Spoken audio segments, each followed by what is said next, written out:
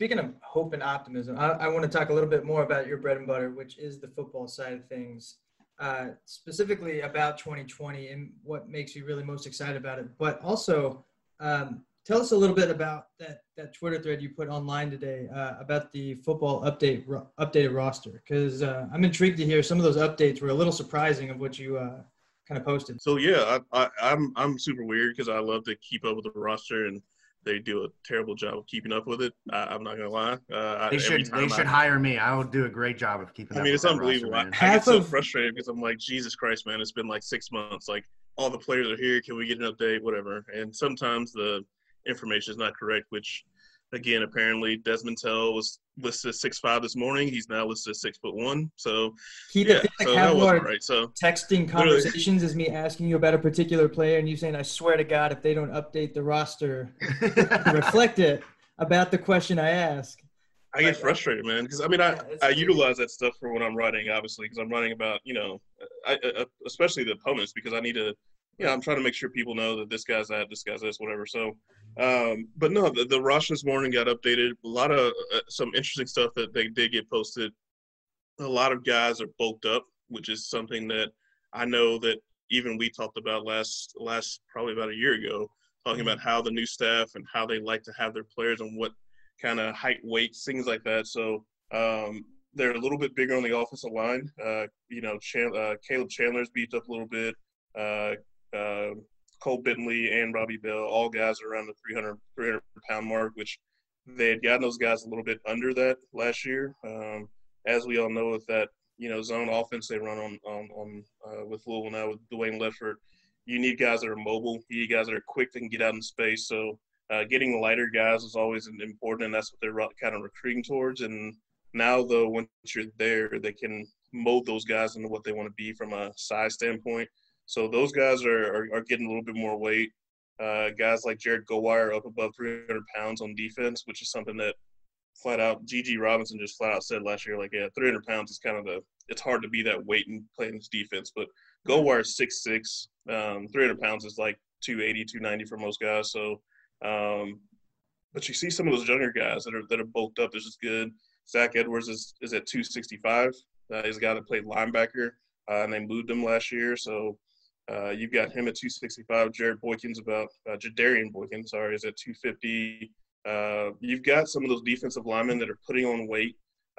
That's a good weight, and they're going to be able to play in that 260 range, which is kind of where they want people because they want those guys to be able to move well. All the linebackers almost all of the linebackers are actually 230 pounds even. So I would guess that there's a little bit of fluctuation there, but right around the weight that they want most of those guys to. A guy that I think that's going to maybe potentially get some more playing time this year that's lost weight, Robert Hicks, at 235. So been a guy that's been too big. It's kind of the reason why they put him at defensive line. They moved him back to linebacker. He's down a little bit. It's all about speed. That's what they're really all about, especially on defense. And when you have guys that are losing weight like that, they're going to be in the shape that you want them to be. Weight is not really always – doesn't really translate to strength. So losing that weight typically gets you a little bit lighter on your feet, and they should still be able to have that functional strength that we want them to see to be able to fight off blocks and whatnot. So that's definitely good. And then the freshmen that came in, a lot of those guys have already packed on pounds. Lovey Jenkins is up to 195 pounds. He's going to be able to play. He has to play. And with those freshmen that are coming in, literally across the board, there aren't too many guys on the defensive side of the ball that aren't going to see the field. So if those guys are coming in, putting on 20 pounds, 30 pounds, Cam Wilson's up to 220 pounds, those guys, if they can do that in a couple of months they were here in the spring before they went home, come back, still be in that range, that's definitely great to see because, like I said, they don't have the depth that they want yet. So those guys are going to have to see the field and look at a guy like Josh Minkins who's coming in at 179 pounds. By the time the season starts, he's going to be over 200 pounds, and that's going to give him the opportunity to play. You're not going to be able to play Power 5 football as thin as he was in high school. It's one of the things that stood out when you watched his film is that he was kind of rail thin. Well, they're going to be able to work on those guys and get them up to the weight they want them to be, and they should be able to play those guys, which is really a huge positive. So, and then another big thing, it was kind of announced earlier. He put it on Twitter. Ian Pfeiffer got a 6-year of eligibility, so he'll be back at that starting tight end role, which is big because they still haven't replenished that spot from the roster issues they had when they took over. So being able to have a guy that comes in, former offensive lineman, we saw how well he played as a blocker, caught a couple touchdowns last year. That's a big plus because that was a spot you're going to have to play a guy like either Des Milton, who's a running back in high school who's still learning the position. You're going to have to play maybe move Marshawn Ford around a little bit, which they did at App State. They moved their tight ends back and forth, which takes away from where he really excels. So now you can go back to what you did last year in those really important roles as blockers and pass catchers. And that's going to be something that it's a small thing that really, when the season hits, we'll notice how big of a deal it is when you have that guy back, even though he doesn't show up in the stat sheet all the time.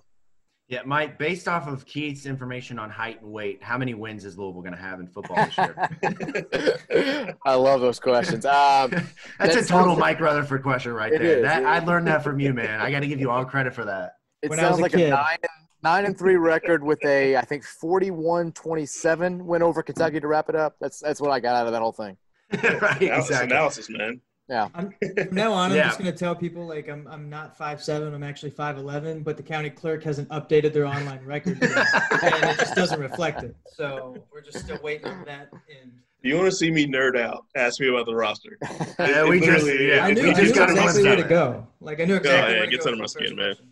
Yeah, well, that's great stuff, Keith. That's the kind of stuff that your fan base and your followers is waiting for. They're like, man, is Keith tweeting about height and weight today? Because that's what I'm here for. Mike, let me ask you this though: Are you buying the hype for 2020 for football?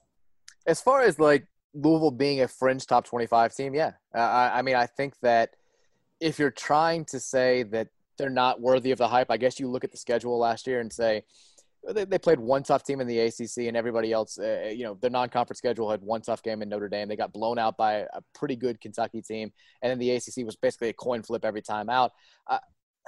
The ACC is kind of going to be a coin flip again every time out this year. I think it's Clemson and everybody else for the billionth year in a row, and the non-conference schedule shakes out to be pretty much on par with the way it was a year ago. I think Kentucky's going to be down a little bit, and you get them at home.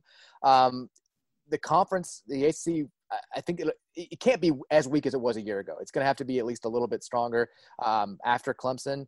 But at the same time, like Louisville returns key pieces at the most important positions on the field. They've got a established quarterback, which was my biggest question mark from last year. When people were saying, I think they can win 6 games, I think they can go to a bowl game. My biggest thing was they don't have a quarterback. Like I didn't think Juwan Pass was the right guy for the job. He actually, I thought, played well the first 2 weeks. And then Conley and Cunningham were both very solid for the other 10 games of the year. And now you've got Mikel coming back. You've got depth at that position as well. You've got an established running back in Javian Hawkins and guys behind him who I think can tote the rock as well. And I think Louisville playing as well as they did last year, even after Mekhi Becton wasn't playing. I think they beat Virginia without him. They won the bowl game without him. I think that was a big confidence booster to all those guys that are coming back because, look, Becton was one of the best offensive linemen in the entire country, and they were able to do what they wanted to offensively almost as well without him as they did with him. And I think that that's a big thing going into next year. You've got lethal threats at the wide receiver position. You've got guys who can block at the tight end spot and catch the ball at the tight end spot. Everybody knows the defensive weaknesses. I don't think it's going to be as bad as it was a year ago. So again, long-winded way of answering your question. Yeah, like I'm buying Louisville as a, somewhere in that 20 to 30 range right now going into the season. In your opinion, if Louisville is going to go and win the 10 games, right? That's what I think ESPN's FPI had them at.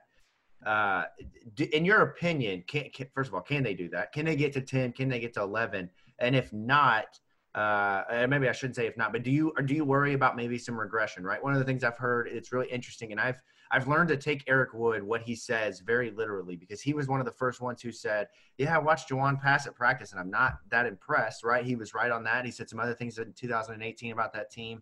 This year he said, you have to worry about depth. This team lost 25 players a year and a half ago, once the new staff stepped in, and I worry about them being able to continue to step forward without that depth. Do you think they can get to 11, right? Is that too extreme? And is it too extreme to say that they might drop back to 6 or 7 wins, or 6 or even 5 wins? First of all, I think everybody who watched Juwan Pass at practice came away with the exact same. The guy must be the worst practice player of all time because I've never heard more practice stories from people over the last 3 years. Everybody's like, "Oh my God, this guy sucks!" Like, and then he'd come out there and he was fine, like during the games. But everybody who saw him at practice would be like, "Hey man, was at practice today? Juwan Pass couldn't throw the ball 7 yards." I'm like, "What is going on with Juwan Pass at practice?" But can they win 11 games? Probably not. I mean, you look at the schedule, and I know Keith has us, I think, poised to beat Notre Dame. He's been touting that one for a long time. But I'm right there with you. I'm right there with you. If that game, 100%. Mike, if that game was week 8 or week 9 of the season, it's a completely different ball game because Juwan Pass is as good as he was in that game comparative to what we had seen. He was still really not good because he threw the ball into the dirt more times than I could count. He still took sacks when he shouldn't have. That game is in week 9, and you have Mikhail and Javian and Tutu clicking. That's a completely different ballgame, in my opinion. Like, I see it. I understand the optimism, but I think if you're an outsider looking at the schedule, you look at Clemson, you look at Notre Dame, and those are the only 2 games that you circle and say, no way that they win it, but you're probably up against it in those 2 games. Every other game on that schedule is, I think, what you referenced the FBI. I think the FBI has us favored in all of those games in the other 10 games on the schedule. So can they get to 11? I guess theoretically, yeah. I think that's probably asking a lot. My biggest concern isn't necessarily regression. It's kind of the whole surprise factor that we had working to our advantage last year, especially in conference play. Not like the book's kind of out on Scott Satterfield now. Not that people didn't have Appalachian State film before last year, but it's a different animal when you've got the type of athletes that Louisville has running that App State offense that they'd seen on film getting ready for last season. And I think that there was an element of surprise last year, especially once Louisville got into conference play. And sometimes it worked to our advantage and sometimes it didn't really do all that much. Now the book's kind of out. I think you're going to have teams that are more prepared for not just the Louisville offense, but who are more prepared for Mikael Cunningham and what he does so well in particular. And that's the only thing that's a little bit concerning to me is you don't have that kind of was our ace in the hole last year. It was like a nice little advantage that we had every single week in our back pocket. And now that's kind of out the window a little bit. Well, I think the big thing with the potential of getting to that 10 wins, like 10 wins, and I remember me and Mike were on radio and I told him this. I said, I don't think you can call someone crazy to think, hey, they can get to 10 wins. I'm not saying, hey, I think they get to 10 wins. But if someone were to say, hey, I think they're going to get there, I wouldn't, I'd be like, yeah, I can at least envision that. I have a harder time believing that they'll regress. And part of that is because and this is just me maybe buying into the coaching staff more than maybe some, but I do think that, especially on offense, we're going to see more things. I think when Dwayne Ledford just flat out says that, hey, yeah, the offense was vanilla, I'm sitting back and I'm like, you know what? You look at, the NC State offense when he was there, even though he wasn't the coordinator, they did a lot more than what Louisville did from a misdirection, trickeration, kind of keeping you off balance stuff. And then I've watched every App State game, and I did that last summer kind of preparing for the season, and there was a lot of stuff there that we just didn't see last year. So I still think there's room to grow there. And I do on defense, and I've been touting this, I think they're going to be better up front. And they're going to be able to do more things because they just didn't have the guys last year.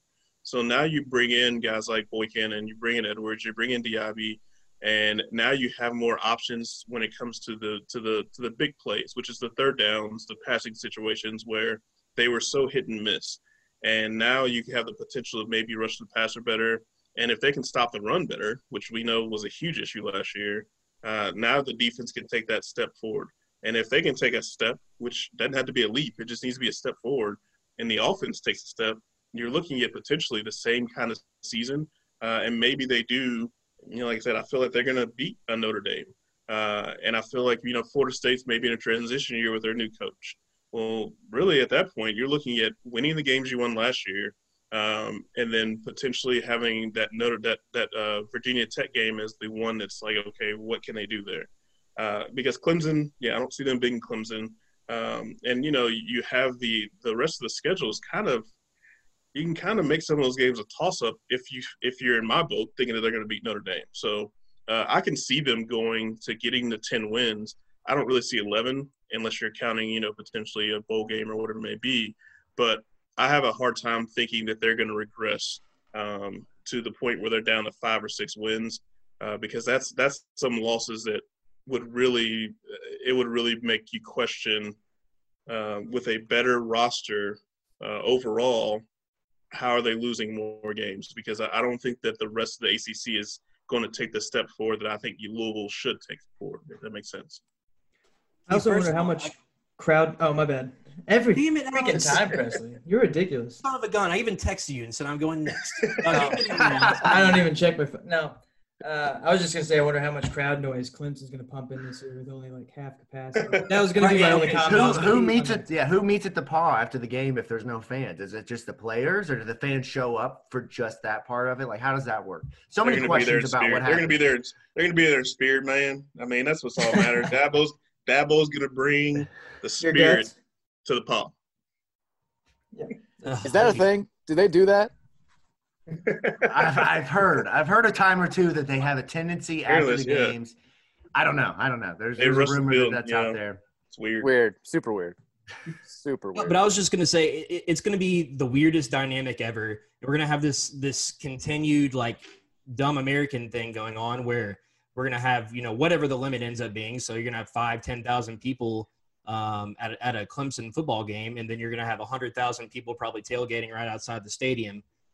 So it's going to be a weird dynamic though. And I think if there's 1 year that Louisville football, and you never want this to happen, but if there's 1 year that it's beneficial, year that they have to travel to Clemson and, they're on the rise, and the year that they have to travel to Notre Dame, there's could be worse things that happen. It's going to be weird playing Virginia Tech on COVID Halloween, but like it's a weird dynamic to talk about. But the one thing the one question I did have for you guys was, what will it take from Scott Satterfield for you guys to just say, let's hand him a blank check and allow him to kind of decide his own fate?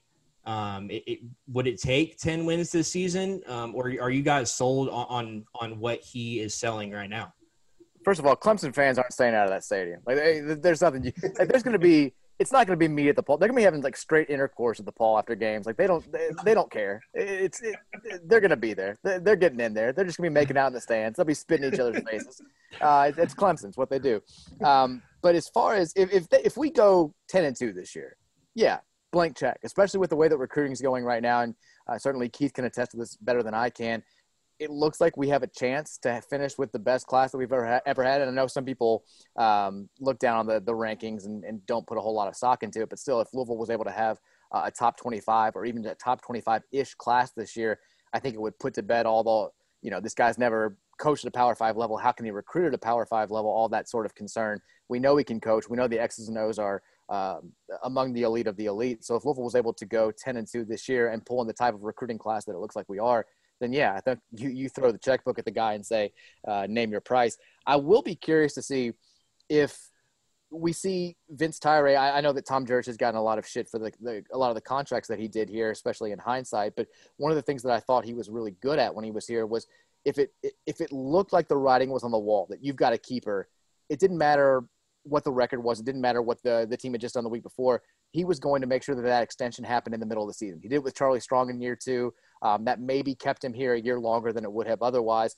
If Louisville gets off to a hot start, let's say that we're competitive with Clemson in week 2 and we're 4-1, 5-1 at the middle point of the season, I would be 100% fine with extending Scott Satterfield in that situation. I think you've got to make sure, and it's not – I don't think he's jumping ship regardless of the situation after this season. I don't think he's going anywhere after year 2 or year 3. But if you want him to be a guy that's here and having success year 5, year 6, where hopefully we're competing with Clemson for Atlantic Division titles, and we're not just flirting with the top 25, but we're flirting with the top 10. We're dreaming the biggest of dreams.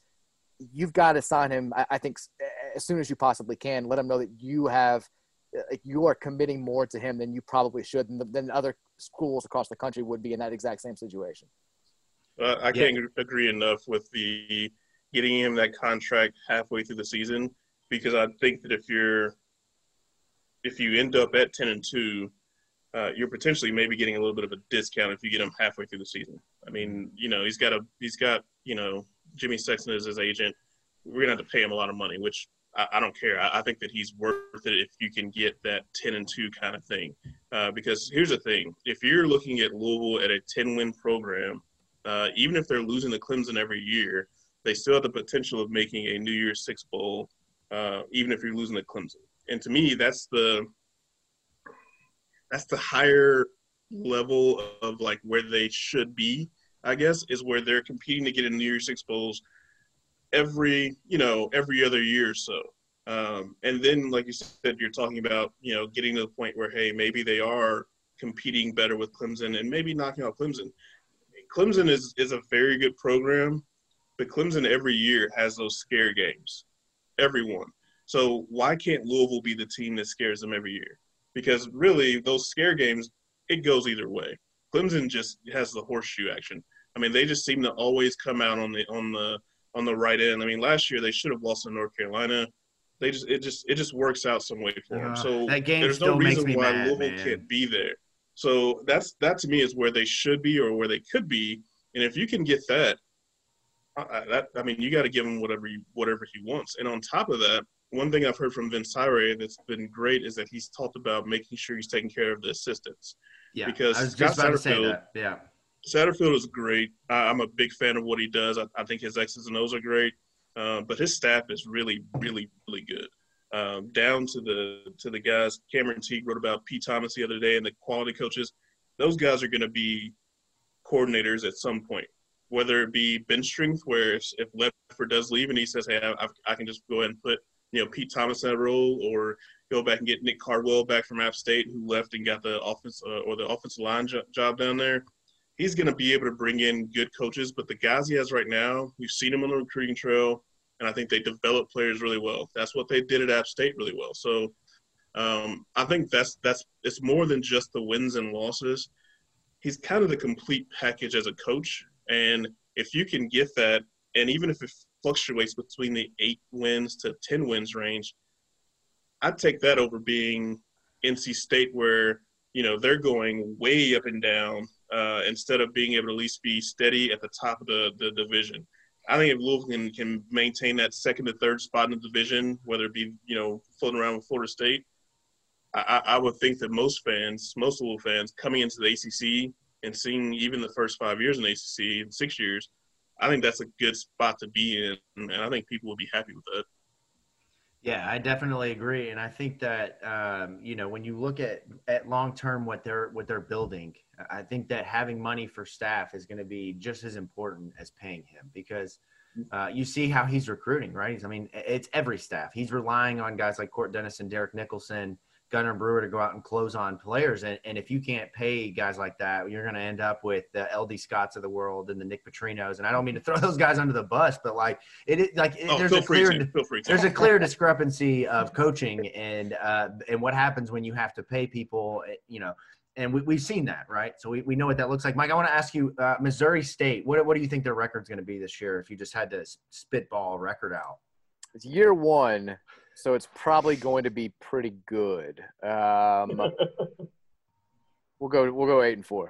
8-4 for the Bears. I would not be shocked if he does that, right? Because it was 6-6 at Western Kentucky the one year he was there, and then he parlays it to a Louisville job. And I would not be shocked if somebody goes in the SEC, somebody gets desperate and goes out and hires a Bobby Petrino, and we all get to laugh at them for the way that's going to crumble down. And it would be nice. To laugh at somebody else at Bobby Petrino's expense would be fantastic right now. But I want to move into the last topic of the night. This is a interesting thing here, Mike. I feel like this is right up your alley. We asked our Twitter followers today the best duo in Louisville sports history, because let's be honest, we haven't had a duo like you two on our show yet. Keith has been on a lot, and Keith is great by himself. But if you get Keith and Mike at the same time, it's a different ballgame. So I want to ask everybody this question. Mike, I'll start with you. Your favorite duo of all time across all sports, Louisville sports history? Chris Curran and Brad Giannini. I knew you were going to say that, man. Fantastic. I swear I knew you were going to say that. So the first time I'd met Chris Curran a few times. We were the same age. He grew up in Frankfurt. We played baseball against each other growing up. So I'd run into him a couple of times in college. The first time I was ever with them together, I was very intoxicated. And I was like, I acted like it was something that I didn't want to know. I acted like it was my buddy's question. I'm like, he always wanted to know who's the better of the two of you, hoping that they would do like the buddy comedy fight thing. And they 100% did. They were like every stereotype you could imagine. They're like, I would take him right to the rack. I would post you up. It was everything that I wanted it to be and more. They were the best duo of all time. Kurt and Giannini. That's a great. So it's a funny story. My wife or my sister works with Chris Curran's wife, and my brother-in-law. My brother-in-law was a manager, was a student manager on the team the year that Brad Giannini was there. Like 2 weeks ago, he showed up to the pool wearing a game-worn Brad Giannini jersey with a signature on it. I'm like, man, it doesn't get any better than this. Flex. Like you have flexed all time at a level that no one can ever get to. Keith, favorite duo of all time at Louisville sports history? I don't know. I don't have funny ones like that. My favorite was actually I love watching Teddy and Eli back in the day. Like third downs when Teddy and Eli were playing together was just automatic. I just love that, and I love their backstory. I don't know, like those guys growing up being friends, and you know Teddy helping Eli out when his family had hard times. I always thought that was really cool, and then to see them play in college and like Teddy be able, like no matter what, it's third down, they need a first down. He's looking Eli's way. And I feel like Eli Rogers had a very underrated career here. Like, personally, he was one of my favorite guys. So I always like watching those guys play together. And just that when you talk about combos, you look at guys relying on each other, I guess, is the way I kind of looked at it. And, you know, to me, those big plays that you need, you always go to Eli, and he always made the play. So that was my favorite group. Because, I mean, Teddy's probably my favorite Louisville player ever. So I had to go with him and Eli, I guess. The best duo for stories, without question, was when Earl Clark and Derek Character were both here together. I mean, if you knew anybody that was around the program from like 07 to 09, there was the Character Clark stories were just the all-time best. And it was like there's a scene in Hoop Dreams where when Arthur Agee transfers to the other school, the coach, and he's got his best friend Shannon, they're always like they live together, and the coach is like, Shannon's not on the basketball team anymore. He's like, we had them both on the basketball team. We could only have one. Shannon's a little too rough. Shannon had to go. Like, that was what Rick Pitino did with Derek Character. He's like, we can't have Earl and Derek on the same team at the same time. Derek's got to go. And Earl was fantastic after. Apparently, he was very straight-laced. I think Derek Character leaving Louisville put Earl Clark on the best possible path. He's had a fantastic life ever since. He had Earl Sanity in L.A. He's a millionaire. He's got a beautiful wife. He's got great kids. He's living the life. And I think it's all due to the fact that we sent Derek Character's ass to UTEP. And we're like, no more. Got to go. My favorite thing about Derek Character, my sister told me this story when she was in college the years that Derek Character was there, and they had a house party and Derek Character showed up to. And Derek Character had a line of girls wanting to take pictures with him standing on chairs. Like, that was his thing. He liked to take pictures with girls standing on chairs. And I thought that was the weirdest thing, but so Derek Character. Like, I can't think of anything more Derek Character than that. Presley, who is your favorite duo of all time? I mean, it was tough for me to really settle on this. I mean, you got Mike and Bompy. You got Steve Kragthorpe. You got Steve Kragthorpe and his Waffle House menu. I actually had a funny story, Mike. So you and Danny being a good duo. So my dad actually has season tickets to basketball games. I sit with him 5 or 6 times a year, and I happened to sit down in my seats one time, and somebody next to me was like, "Oh, you have a podcast, right?" She was like, "That lady sitting next to you, her son has a podcast." And I was like, "Oh, does your son have a podcast?" And she was like, "Yeah, have you ever heard of Card Chronicle?" And I was like, "Well, no shit. Yeah, of course I've heard of Card Chronicle." And she was like, "Oh yeah, well, my son hosts the podcast." And I was like immediately was like, "Oh, nice, Mike." And she was like, "No, just Danny." That sounds like Kim. Shout out to Kim Snard. We love you. So, I apologize to Danny for that one. I'm sure he's not going to live that down now. But the way she said it, like she was just so dejected that it was just Danny. Just Danny. Great story. Oh, that's great. That's but wonderful.